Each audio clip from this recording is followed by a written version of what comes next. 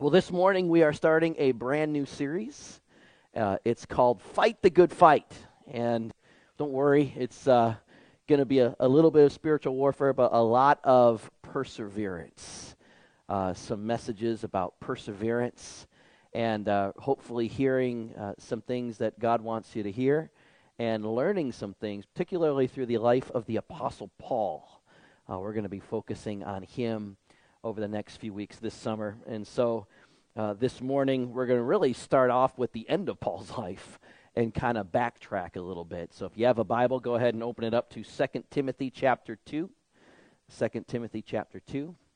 And we'll pray real quick. Heavenly Father, as we go to your word now, we ask that you would open up our minds, open up our hearts to receive what you have for us. God, worship has not ended. We are still worshiping you now by digging into the Word of God and getting fed by the Holy Spirit. You use this Word to transform us, Lord. In Jesus' name, amen. It was the year AD 65, not quite 2,000 years ago, where the Apostle Paul found himself in prison. Doesn't matter what scholars you read, whether this was the second time or the third time or the 15th time that Paul was in prison. This time was the last time. He was within a few days of his execution. He was executed as a Roman citizen, which simply meant they cut his head off. Not too pretty either, but better than crucifixion, I guess. And Paul is about to write to one of his young pastors in training, Timothy, sort of his final words.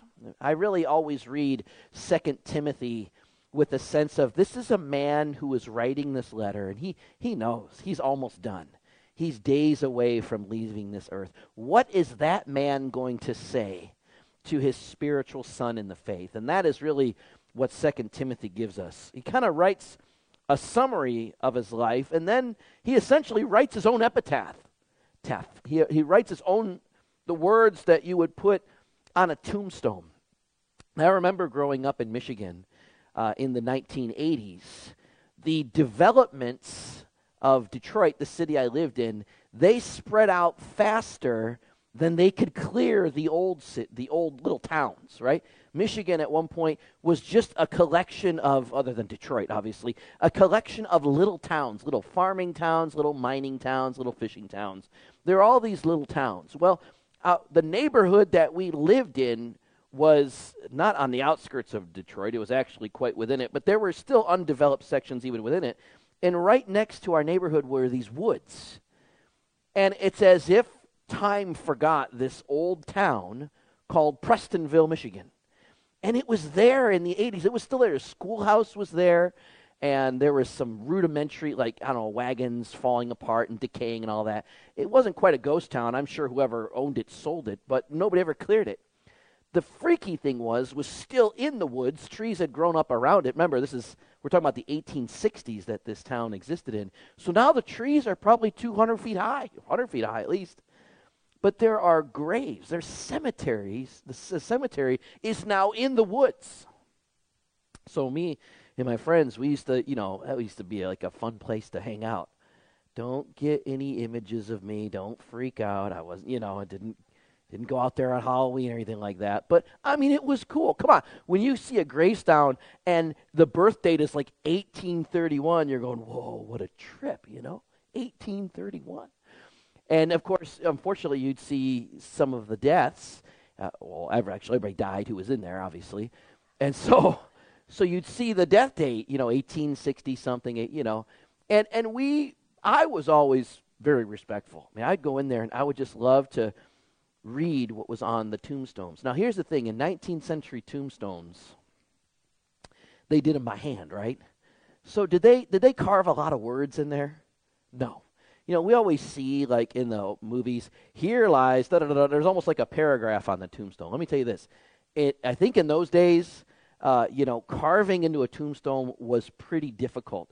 So they would carve 2 or 3, 4 words, enough to get the dates in there and the birthdays, father, son, blah, blah, blah. But there was no paragraph like you see today. If you see a modern tombstone, they can laser engrave a whole paragraph of your life onto the tombstone. They didn't back then. And so one time I remember, we got in a little bit of a scuffle because one of our doopy friends was trying to chisel a W and O in front. It says, "Here lies a man." Well, he's being an idiot, and he's trying to chisel in a W-O, and he thought that would be funny. And so we're all hanging out, and what's he doing? He's got a little, screwdriver. He's trying to chisel in, "Here lies a woman," And so, we find him, and we, pull him up. "How could you do that?" Da, da, da. And we looked, and sure enough, it was, "Here lies a man." And that was it. And it had the date. It was 1869 or something like that. You could barely read it because the rain eroded it. We had a discussion. What would you put on there? If we were to let this idiot go, and he would chisel away about us, what would he write on that little stone that marks and summarizes his life? Well, I don't know about you, but you don't have to go very far to look to see that Paul actually writes exactly what would be appropriate if they did tombstones in his day. Where if you go in 2 Timothy, what is it again? 2 Timothy 4. I said 2. 2 Timothy 4, verses 6 to 8. You can just kind of get there for a moment, where Paul essentially says this: "I fought the good fight. I finished the race. I kept the faith." Life on earth, let's face it, it's a lot more like a fight than it is a vacation. God didn't make it that way. We did. And even though when we have times of peace and we're not fighting each other, we're often fighting dark forces that we cannot see, or natural elements affected by sin's curse. Life on earth in many ways is not for the faint of heart. That's why Paul begins his final words with, "I have fought the good fight." There was a professor at a Christian college a few years ago, and he, along with his son, he took a sabbatical, and he went on a 1,000-mile backpacking trip. He hiked the Pacific Crest Trail, which began in Canada, or the border of Canada, and he walked all the way down into Southern California, nearly to Mexico. I think it ends right before Mexico. And so he went on this little more than 1,000-mile backpacking trip with his son. I don't know about you, but that's intense. Often they were alone on the trail. They were often camping above 10,000 feet where the air was thinner. And they faced every sort of discouragement you could imagine on such an intense hike. They got low on food and water. There was danger from wild animals, dangers from bandits, still bandits out there. There's danger from illegal growers, who are usually in line with the bandits. There's days of rain and mud, incredible physical exhaustion, the very real possibility of physical injury without any hospitals or doctors nearby, not to speak of the blisters or the mosquitoes and the extremes of the heat and cold. Here's the kicker. They knew that this was going to be a tough hike. They knew that they were going to face discouragement, and yet they did it anyway. Now, before leaving on the trip, the professor discovered that 90% of the hikers who attempt to make this hike never make it beyond 500 miles. In fact, he said 50% never even get started. 40% quit within 100 miles. Only 10% of the hikers who start out ever finish the complete Pacific Crest Trail in the western United States. So he decided, being a professor, he wanted to study what was it about the 10% that succeeded that would help him on the hike. He thought, what equipment did they have? What training did they go through? What kind of shape were they in? Were they big men? Were they skinny men? What sorts of things could he find that was common among all of them that would make them successful to make this 1,000-mile hike? And he discovered that those who succeeded versus those who failed understood that the biggest challenge was not your training or your equipment. The biggest challenge in making the hike was mental. It was all right here. They knew that the real enemy that would cause them to quit lay within. Not the elements without, but the struggle within. And this is what I think Paul meant when he said, I fought the good fight. Because for you and I, this is often where we fight the fight. We fight the fight in here. We fight the fight in here. We want to think it's all the elements. Oh, well, if this happened, or if I had this, or if I had this, if I had more money, if I had more love, if I had more people, if I had more... We want to blame it on a lot of things that are outside of us. But the biggest fight that we will ever face is often in our minds and in our hearts. Just like this professor found out with the 1,000-mile hike. Those who had succeeded the hike, they made 2 decisions that this professor documented. The first one was this. They had decided they will finish the trip no matter what. In other words, quitting was not an option. Quitting was just simply not an option. Even if they needed to have 2 knee replacements and 2 hip replacements, they would not quit the hike. That was the first decision they had made. And that was the biggest battle in their mind. They would not stray from the commitment to not quit. The second thing he noticed, in their journals and in their debriefs, all 10% of them expected bad things to happen. They expected setbacks. They expected things to go wrong. They didn't think the hike was going to be, some sort of easy walk in the park. They expected trial. They expected adversity. They expected discouragement. They expected problems to arise.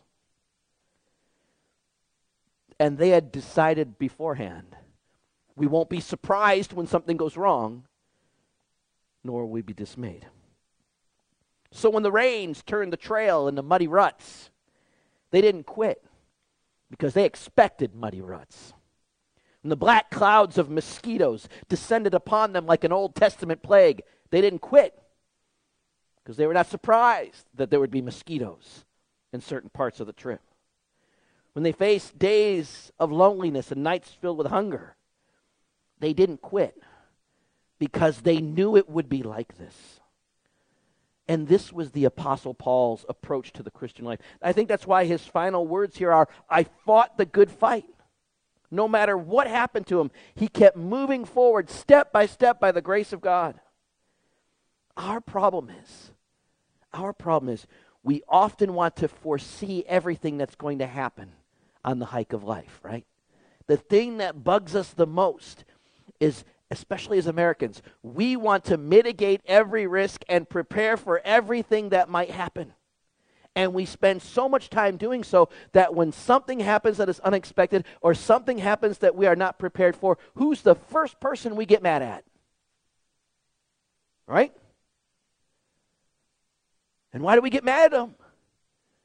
Because he knew all along it was going to happen. In fact, sometimes I think he creates for them to happen because he wants to remind us, you don't need to trust in your risk mitigation. You need to trust in the Holy Spirit, whether you see it coming or not. I am the one who sees you through the good fight. I am the one who helps you finish the race. I am the one you're keeping the faith in. Not in of yourself, but in the Spirit of God within you. As modern Americans, of course, we build our society almost on the exact opposite of faith. We look at people as irresponsible if they attempt to live life like a Pacific Crest hike. Faith is often good for the movies, but if you were really to think about faith, you can find it is quite irresponsible to base your life on. It is foolish. It is for quacks and crazy. It is for those people, those who gamble their future on a God they cannot even see and on a heaven that they've never been to. And I'll tell you this right now, I am so proud to be one of those people. This is why Paul wasn't deterred by opposition, because he knew it was coming. And you may say, well, how did Paul know that it was coming? Because if you know anything about Paul's life, you know this, he was not always a Christian. In fact, He was the greatest persecutor of Christians in the very beginning. He dragged them out of homes. He dragged them to prison. He oversaw Stephen, the first martyr, killed and executed right in front of him, right at his feet. Paul knew exactly what he was getting into when he got into the Christian life, and he knew it was not going to be a cakewalk.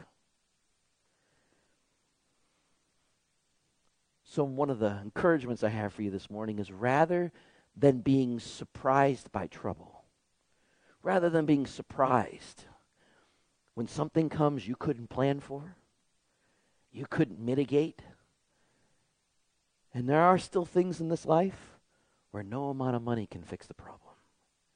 When you face that, rather than being surprised or angry or blaming God, just know it's a part of the good fight, the fight of faith that God has called us all to. And no matter what you're facing, God is able, ready, and capable to see you through it. Sometimes to victory and longer life. Sometimes he's calling us home. Either way, we win. Amen? And so, today is the day of struggle. Today is the day of combat. Today is the day of warfare. Some of you may say, man, my marriage, we got combat every day. That's not the kind of combat I'm talking about. Man, I go to work, I got combat every day. That's not the combat I'm talking about. Okay?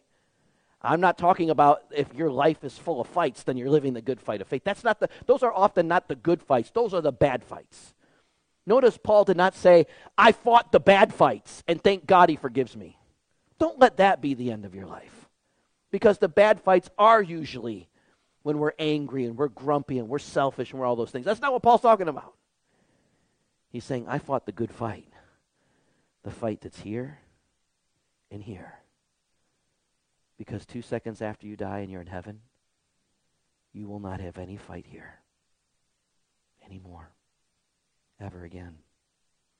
You will not have any fight here anymore, ever again. That's the fight that goes away. Gone forever. Let's go ahead and read this scripture real quick. In 2 Timothy chapter 4, verse 6 to 8, he says, for I am already poured out like a drink offering. Many of you Paul was well versed in the Jewish sacrificial system. And at one point in the Jewish sacrificial system, they pour out the liquids from the sacrifice, and some of those liquids might be things you don't consume, like blood. Others could be in the form of grapes, in the form of wine.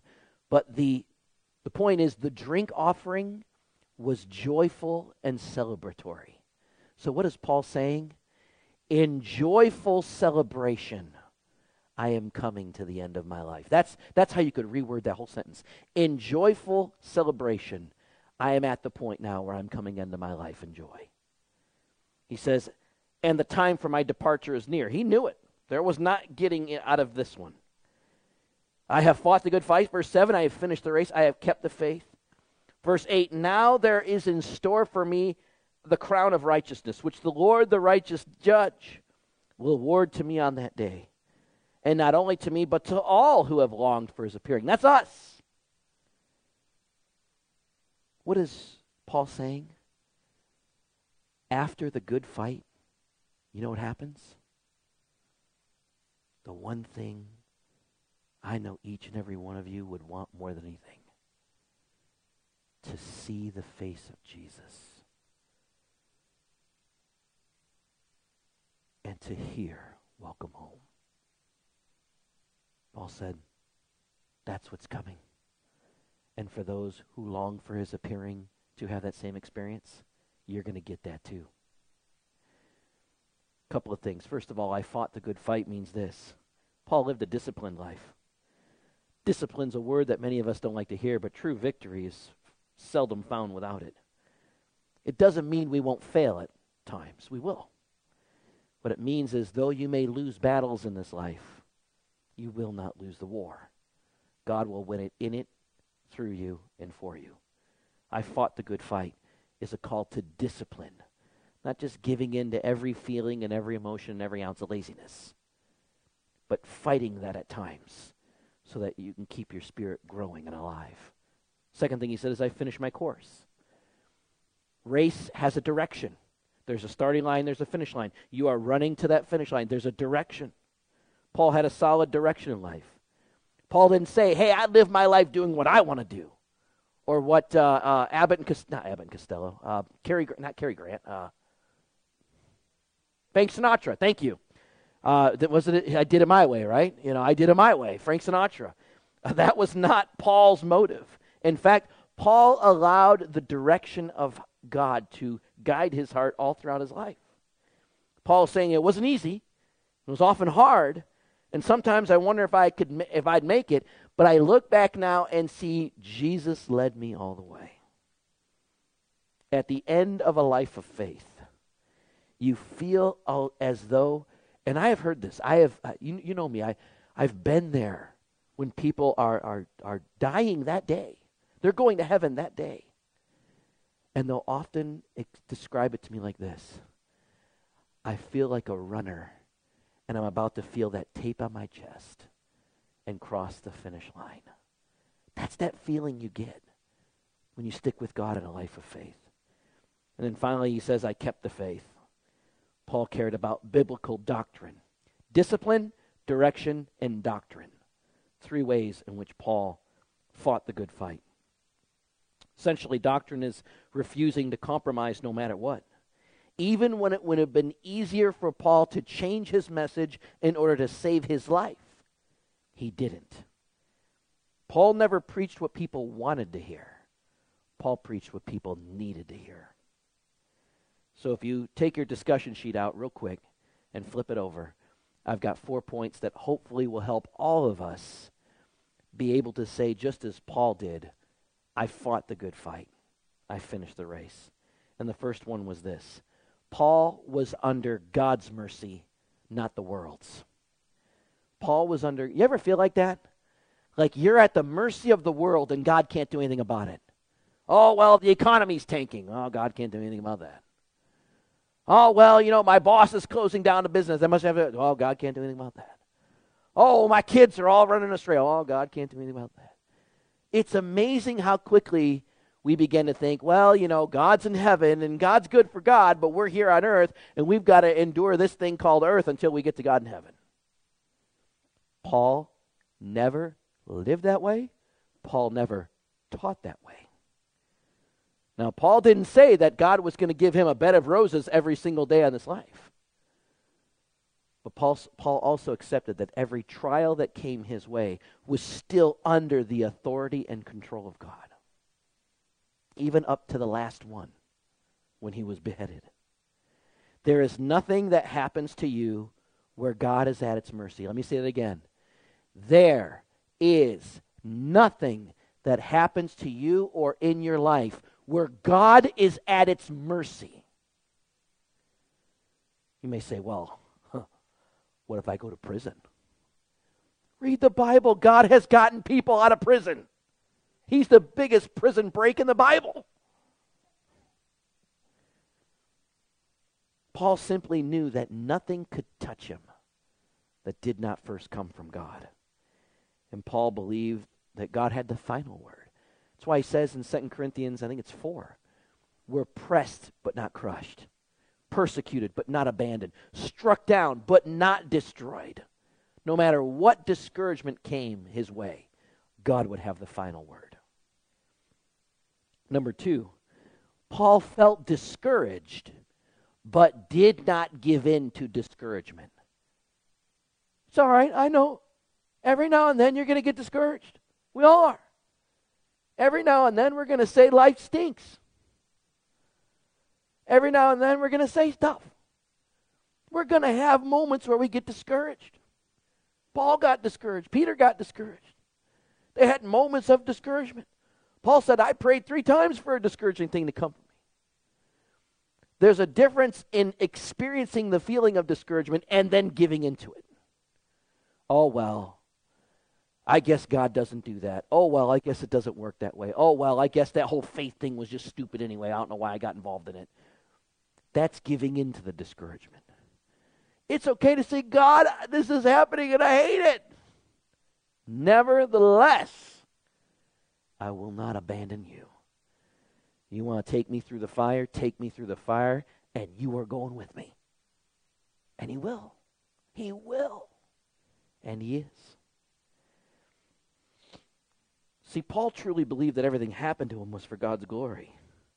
Even chains of a Roman jail could not destroy his faith or shatter his confidence in God.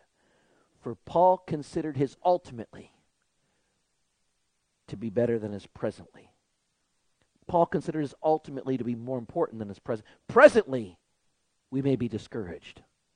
Ultimately, we will be redeemed. Amen? Number 3, Paul built his house upon the rock. I won't go too deep into this because it's going to be another message further down. But Jesus told a story about building your house on the rock or on the sand. When the storm comes, houses built on the sand will wash away. Sand will wash away. Houses built on the rock will stay there. What's essentially Jesus saying? Prepare for the storms to come. Paul wasn't surprised when hardship came. Paul wasn't surprised when storms came. He prepared for them. He accepted it. He knew it would come. That's why he anchored his soul on the rock of Jesus. How do we do that? We read the Bible. We come to church every Sunday. We pray morning, noon, and night if we have to. We do all the things God has told us to do that anchors us on the rock so that when the storm comes, yes, it doesn't feel good, but it doesn't shake us. It doesn't take us down. Amen? And finally, number 4, Paul expected God's reward. What was the reward? I'll be honest with you. For many years, I thought the reward was the crown of righteousness. I bet you many of you thought that too. For there is laid up for me a crown of righteousness, right? We all think, man, Paul was dreaming of a crown being put on him. That crown of righteousness, that's cool. That's a reward. I bet you had many diamonds in it. I bet you had gold. I bet you had sapphire. I bet you that crown was worth something. You want to know the truth? I think Paul could give a rip about a crown. You know what reward Paul wanted the most? It's the same reward that you and I want. It's the same reward that all of us hunger. That there is going to come a day, this side of heaven or the other side, this side of the rapture or the other side, where you will see Jesus face to face. Paul could care less about a crown. In fact, if anything, Paul would have taken that crown and put that crown on the head for who truly is worthy. Paul wanted to see Jesus. He was excited. That's why he said, in joyful celebration, my life is being poured out as a drink offering. The Romans think they're executing me. They don't realize they're sending me into the arms of the man I love the most. The man I can't wait to see. I look back, I was faithful to him. I followed him. Not perfectly, but here I am, days away from dying, and I'm still with him. I fought the good fight here and here. I finished the race. In the process, I kept the faith. He's saying, Lord, if I could just see you, if you were just here right now, if you'd just show me something. When you got to the lowest of the low and you said, you know what, God, nevertheless, I'm going to stick with you. You know the reward I'm talking about. It's the only reward that really matters. Not a mansion in heaven. Not the cattle on 1,000 hills. The reward is Jesus. Over there in the youth on Wednesdays. That's what they want the most. I wish I could just see God. I wish I could just get a hug from him. I wish I could just get a hug from Jesus. And I'll tell them, well, God's filled me, and as I'm hugging you, that's God hugging you. And they're like, yeah, Tom, that's fine, that's good. We understand that. But boy, wouldn't it be cool if it was Jesus himself? You know what I say? you're right. Wouldn't it be cool? If you want that moment, stick with him, and you'll get that moment. And in that moment, that's all you'll really want. It's all you'll really need. It's all that'll really matter. Amen? There was a woman who, she was a swimmer. She had was the first female to swim across the English Channel. And so, in order to keep pushing herself, she decided, I'm going to be the first woman to swim from Catalina Island to the shore. I don't know what's on the other side there, but from Catalina Island to Long Beach, California. And so in 1951, she got into the waters at Catalina Island. She began swimming. But as most of you know, on the coast of California, what forms? A very thick fog layer. She was able to do the swim, but she never made it. She quit because the fog had come in so much she couldn't see where the land was. When they finally pulled her in the boat, the man who commanded the boat said, man, it's too bad. It's too bad, Florence, because you're only a half mile away from the shore. She said, I am? Yeah. 2 years later, she tried it again. And mysteriously, another fog bank rose. But this time, she said to the man who was in charge of the boat, which direction is the shore? He said, follow the waves in. They'll take you right in. And this time, she swam and she swam and she swam. She still couldn't see the beach, but she never gave up. When she finally crawled on the shore, a newspaper reporter said, what was the difference between this time and the last time? She said, not much. I just knew that at the end, the land would be there. I think that's a good example of our walk with Christ. Sometimes a dense fog can roll in life. But you keep swimming, you keep going, because you know at the end of it, Jesus will be there. Jesus will be there. And you will hear, well done, good and faithful servant. Amen? Amen. Let's pray together. Say, Lord Jesus, help me to fight the good fight, to finish my race, and to keep the faith, to not be surprised when discouragement comes, but to persevere, to keep swimming, keep running, keep witnessing, keep loving all the days of my life. That like Paul, I can say, I fought the fight, I finished my race, and I kept the faith. In Jesus' name, amen.